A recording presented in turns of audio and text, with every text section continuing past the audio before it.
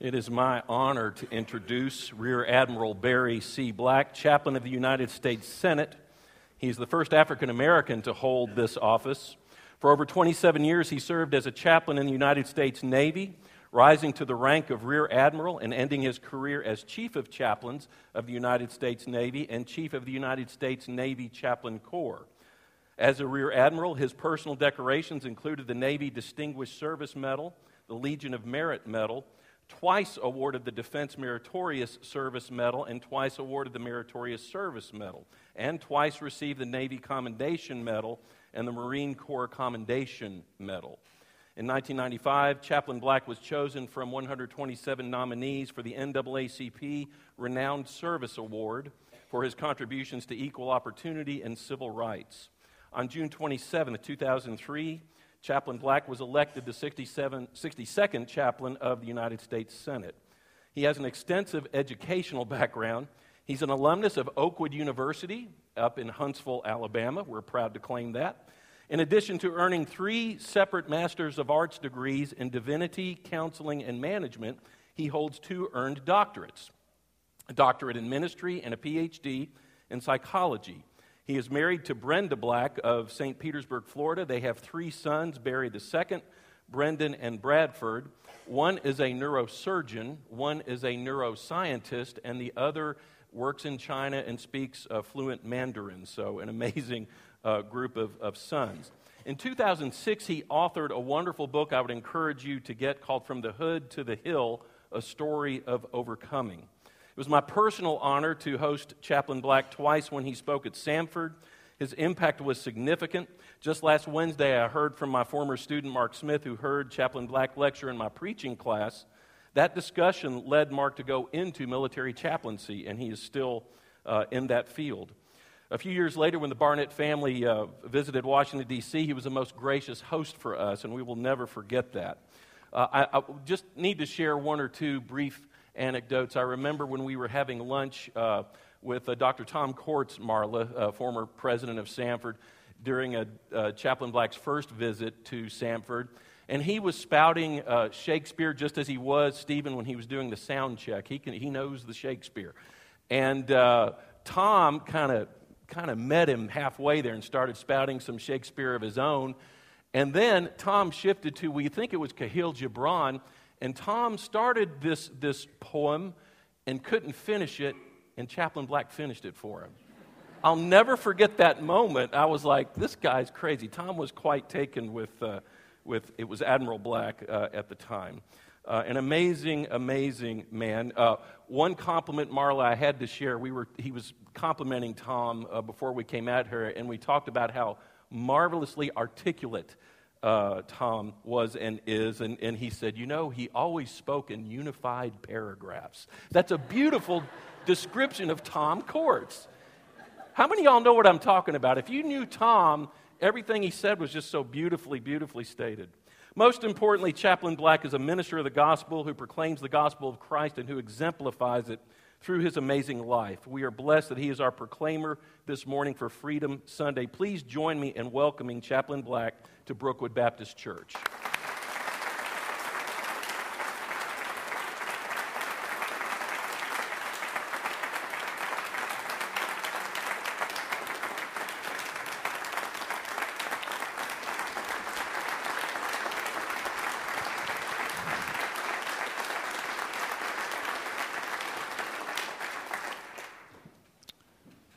This is the day that the Lord hath made. We will rejoice and be glad in it. How old are you, Chaplain Black? A lady said to me some time ago. Madam, I responded, I am retired Navy. That information is classified. Don't joke with me, Chaplain Black, she continued. How old are you? Well, I'll tell you this, she said, pulling out a pen and paper. Tell me something about yourself, and I can guess how old you are. So I told her I was a missionary to South America, that I pastored 11 churches in North and South Carolina, that I was a Navy chaplain for 27 years. She's scribbling and carrying the 9 and scratching this off. and that I have been in the U.S. Senate for 12 years. And with excitement in her eyes, she said so enthusiastically, "I've got it, you're 89 years old." So I want to thank Jim for inviting this octogenarian to celebrate in this beautiful sanctuary, and I love the baptismal stained glass there. It's so magnificent. What a joy it is to be here with you. I want to talk about experiencing the moral power of grace. The President of the United States, in his comments at the funeral service of Reverend Pinckney, talked about grace. And as we think about freedom, we know that it was really grace that set us free. John 8:36 says, "Those whom the Son has set free are free indeed." In fact, Jesus said in the previous verse, verse 35, he says that if you are connected with sin and you can't get rid of sin, then you are a slave. You are in slavery. But those whom the Son has set free are free indeed. We saw that grace when the bond hearing of Dylan Roof happened, and I was watching it on TV, and the judge said, "Are the representatives of the family to speak?" And the first words from the first representative who spoke startled me. For the words were, as you may recall, "I forgive you." I don't think anyone expected that kind of response. And then, like a Mozart, a motif in a Mozart cantata or sonata, over and over again, that theme, "I forgive you." One mother said, "Every fiber of my being aches with pain, but I forgive you." And I thought about the words of John Newton, "'Twas grace that taught my heart to fear, and grace my fears relieved. How precious did that grace appear the hour I first believed." I needed to hear the family representatives speak that way because I personally was wrestling with issues of theodicy, the goodness of God and the justice of God. My chief of staff, a little 5-year-old precocious young fella, had asked his mother a question in the light of the Charleston tragedy that she was having difficulty answering. And so she said, "Let's go to the office and ask Dr. Black that question." And, you know, that's one of the challenges that you face, parents bringing their children, because children ask the toughest question. And so here he was, little Wyatt, blonde hair, piercing blue eyes. His mother brought him there and said, "Wyatt wants to ask you a question, Dr. Black." And Wyatt's question was, "Chaplain Black, why doesn't God kill the devil?"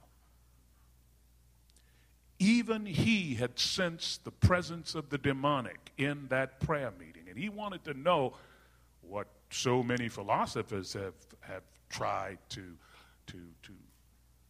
explore. If God is omnipotent, omniscient, and omnipresent, why doesn't he eviscerate evil in the world? In other words, where was the presence of the supernatural during this atrocity?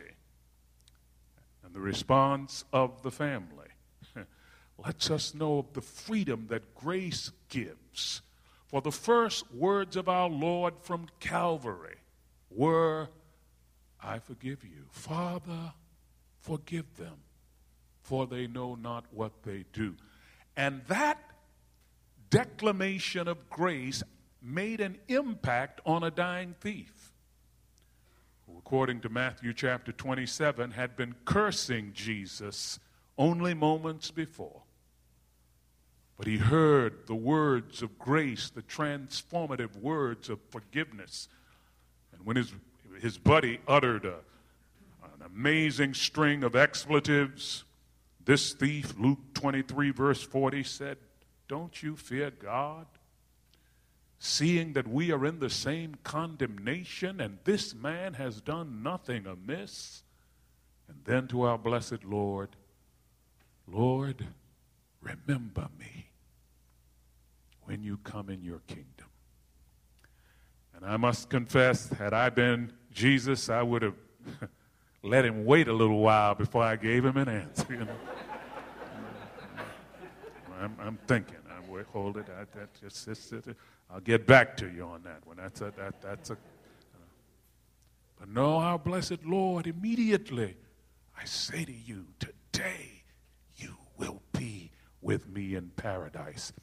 It is experiencing, praise God, the moral power of grace. Beloved, we should experience the moral power of grace because it helps us in our afflictions. Remember the Apostle Paul with that thorn in the flesh? With the exception of Jesus, the Apostle Paul was probably the greatest Christian who ever lived. He wrote most of the New Testament, but he had a thorn in the flesh. He called it a messenger of Satan to buffet me. And Paul said 3 times, 2 Corinthians chapter 12, 3 times I asked God to remove this thorn. Has anyone here ever prayed at least 3 times for a thorn that you were dealing with? Maybe 33 times. If you're married, maybe 333 times. Yeah, praise God. But the final word of his heavenly Father was of Paul's heavenly Father, my grace is sufficient for you. For where sin abounds, grace does much more abound. In Titus chapter 2, verses 11 through 14, we find an amazing passage of Scripture that we're using as the foundation of our message today. It says, "For the grace of God that brings salvation," that's the freedom that we need, the freedom that the Son can give, "has appeared to all people, teaching us that denying ungodliness and worldly lust, we should live soberly, righteously, and godly in the present age, looking for," and the older I get, the more I look for it. When I had hair, I wasn't looking for it so much, but the older I get, you start losing things as you keep living. You'll see what I'm talking about. Looking for, praise God, the blessed hope and glorious appearing of our great God and Savior Jesus Christ, who gave himself for us, that's the grace, that he might redeem us from every lawless deed and purify for himself his own special, you are special people zealous for good works. I want to unpack this pericope because it teaches us how to experience the moral power of grace. It is basically saying that grace trains us. For the grace of God that brings salvation has appeared to all men, and that grace teaches us, it trains us. So the first thing that we learn, if we're going to experience the moral power of grace, we need to live with detachment from worldly desires. If you're taking notes, you may want to write that down. Live with detachment from worldly desires. And it is interesting because when we talk about worldliness, we are not just talking about sin. One young fellow said, "My mother told me not to smoke, I don't, or listen to a dirty joke, I don't. She told me that I must not think about intoxicating drinks at pretty girls, I must not wink, I don't. Wild youth chase wine, women, and song, I don't. To stay out late is very wrong, I don't. I kiss no girls, not even one. I do not even know how it is done. You wouldn't think I had much fun. I don't. So that's how we view worldliness. But worldliness is not just something that is a prohibition, the thou shalt not. Worldliness, says Chrysostom, the early Christian writer, is anything that you cannot take from this world to the next. If you cannot take it from time into eternity, you need to minor in it, not major in it.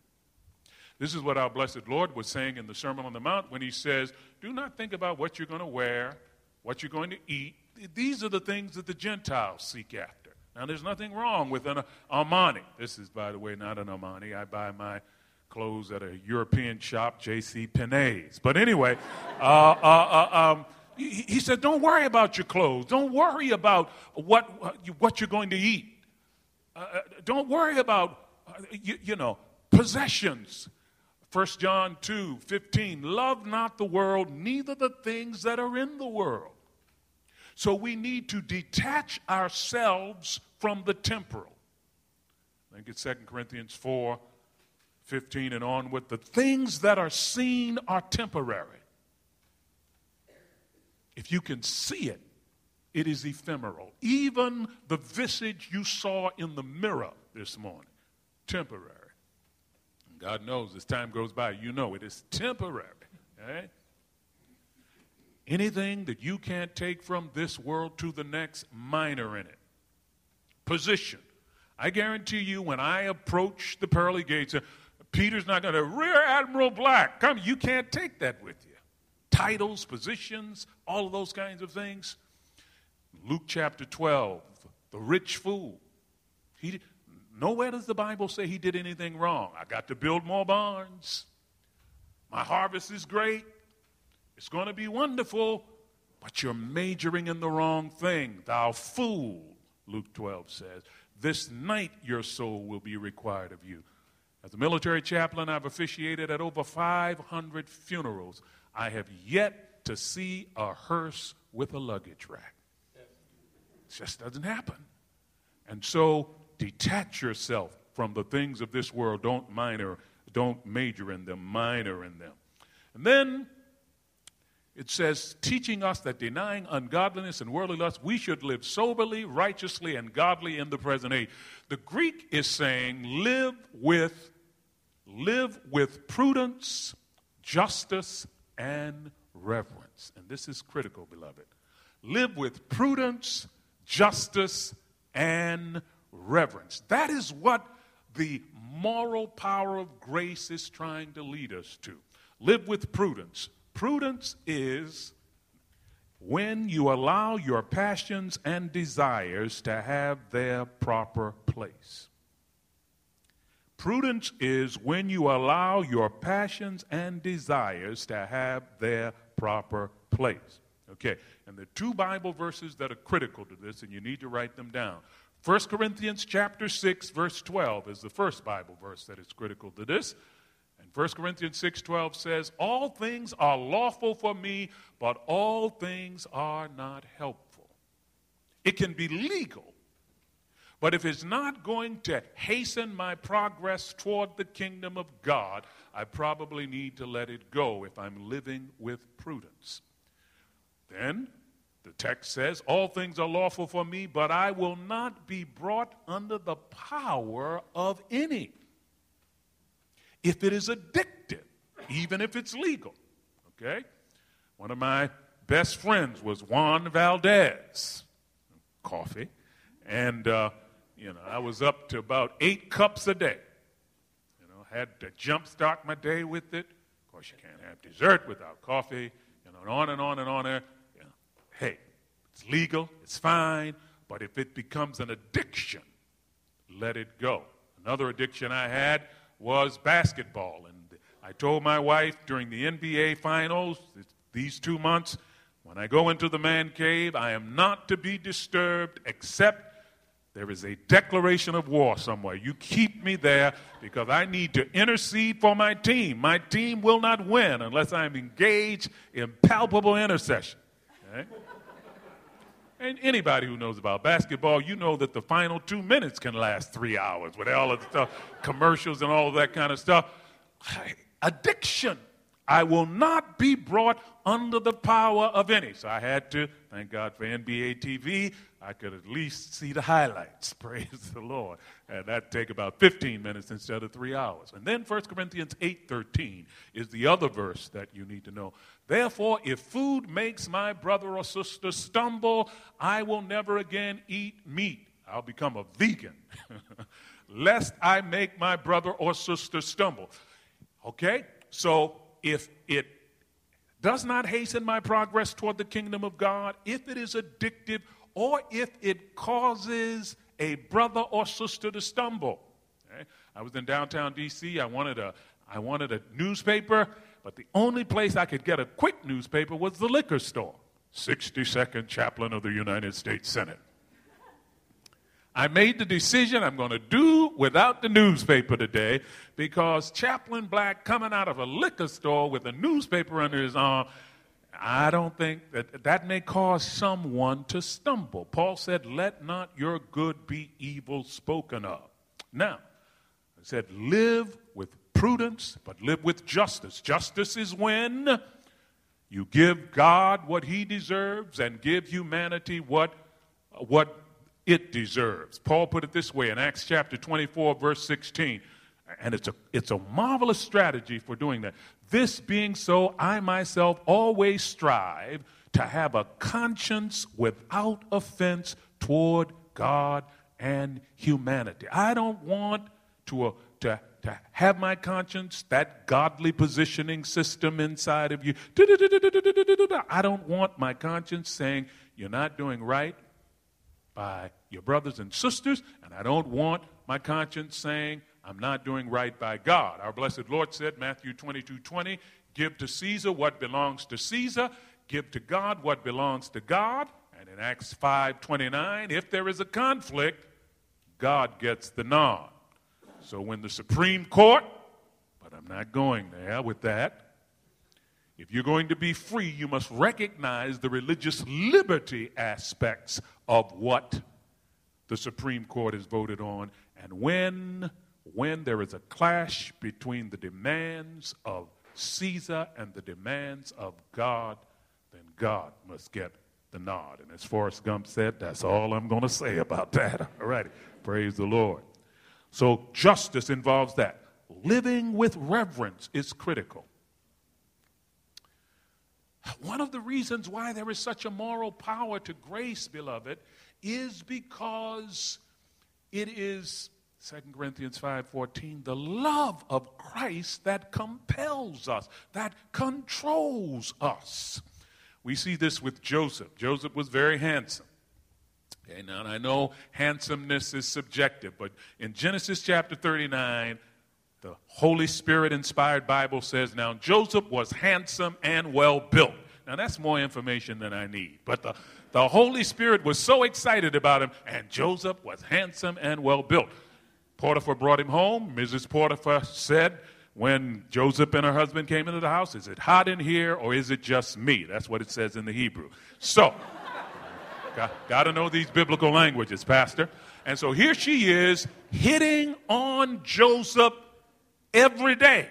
Now, it's one thing for somebody to bother you on a weekly basis or by every day she was on his case because he had it going on. Okay.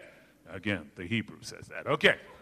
Genesis 38, she got him cornered. He wouldn't even go in the house, the Bible said. Is she in there? Well, I'll come back later. But now she's got him cornered, and listen to the grace. Joseph, sold into slavery by his brothers, could have been killed, first thrown into a pit, bought by Potiphar, the chief executioner. And Joseph says to Mrs. Potiphar, the Bible says, but he refused and said to his master's wife, look, my master doesn't know what is with me in the house. And he has committed all that he has to my hands. Lady, God has blessed me where I'm running the house. The only thing your husband is interested in is, give me a menu for the meal so I can at least pick my meal, but I got you running everything. Praise God. There is no one greater in this house than I, nor has he kept back anything from me. God has been good to me, but he only, husband said, because you're his wife, duh. And then comes the reason for the moral power and the freedom that he has, and he knows he's in trouble if he refuses her. Hell has no fury, etc., etc., etc. I know when to complete it, and I know when to shut up. There you have it. All right. Man. How then can I do this great wickedness and sin against God? That is how you live with prudence. Those three things, 1 Corinthians 6:12 and 1 Corinthians 8:13. How you live with justice, Acts 24:16, a conscience void of offense toward God or humankind, and with reverence.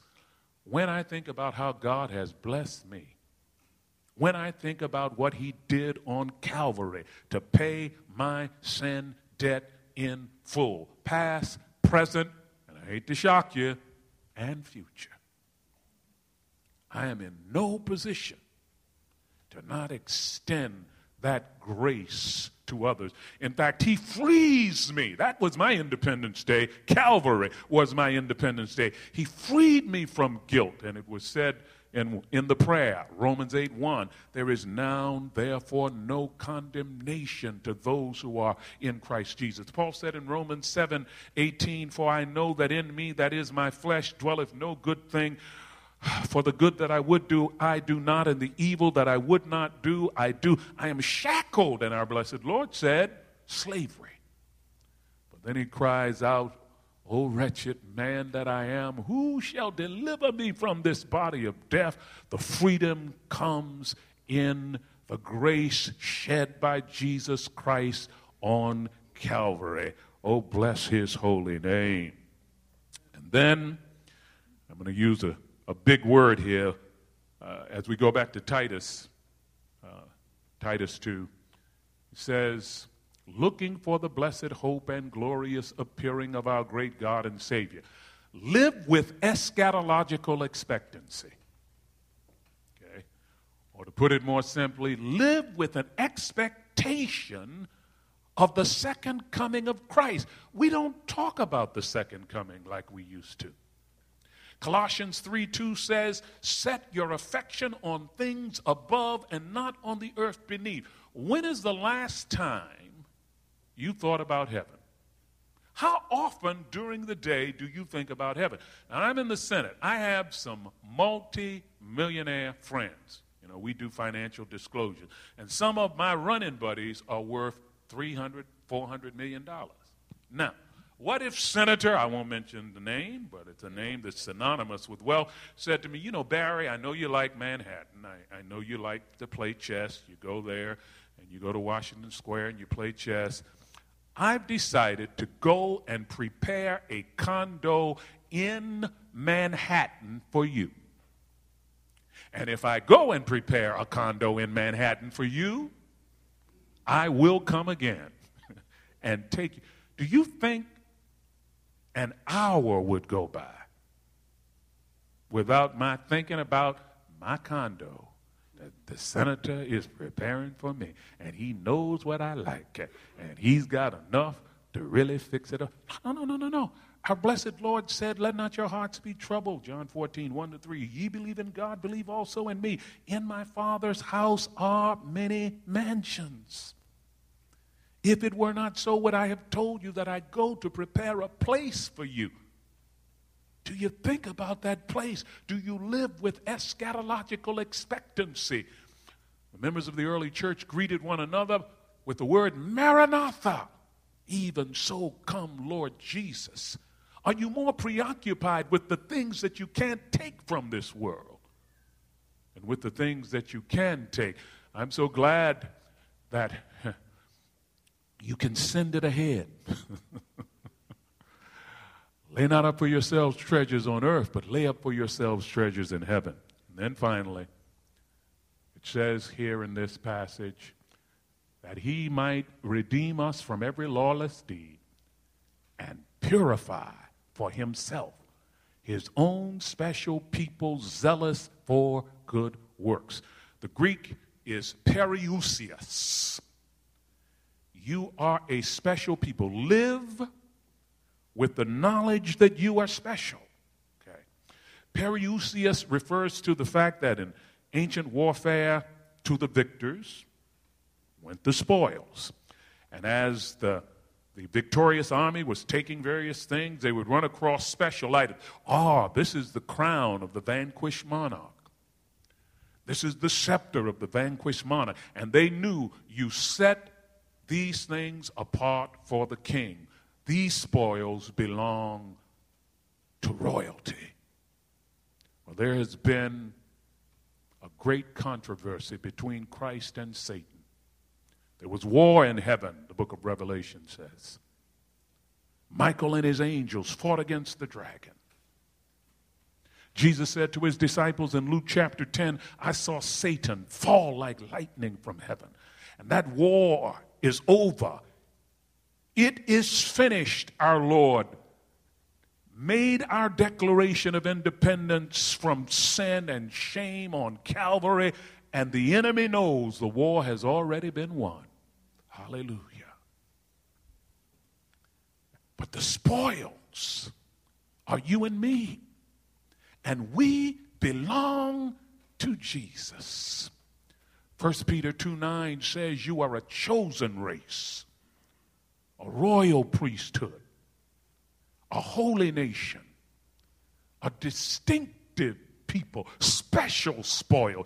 Live with the knowledge that you are one of God's special people, that you should show forth the praises of him who called you out of darkness into the marvelous light.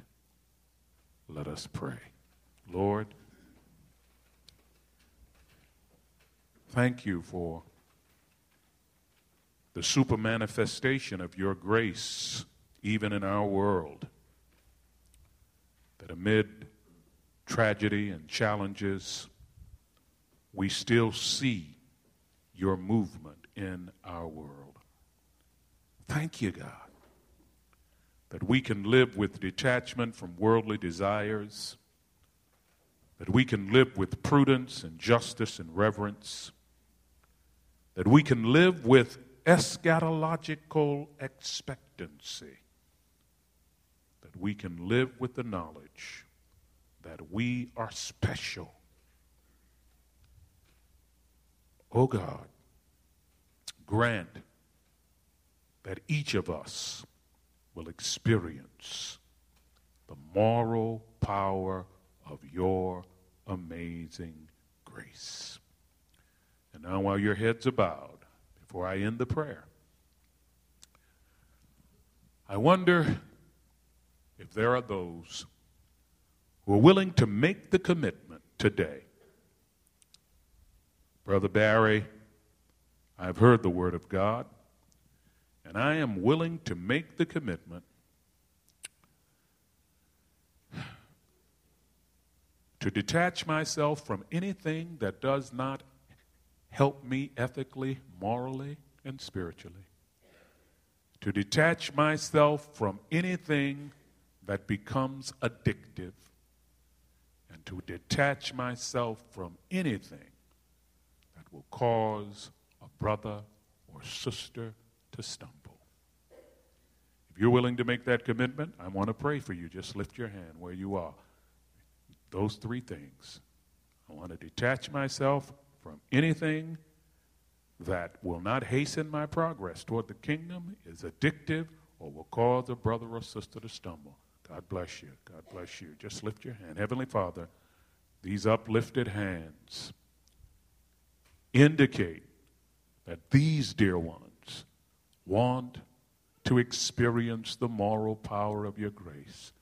I pray, oh God, that you would seal their commitments with the robe of the righteousness of Jesus Christ, so that when our Savior descends from heaven with a shout, with the voice of the archangel and the trump of God, we may be caught up to meet him in the air.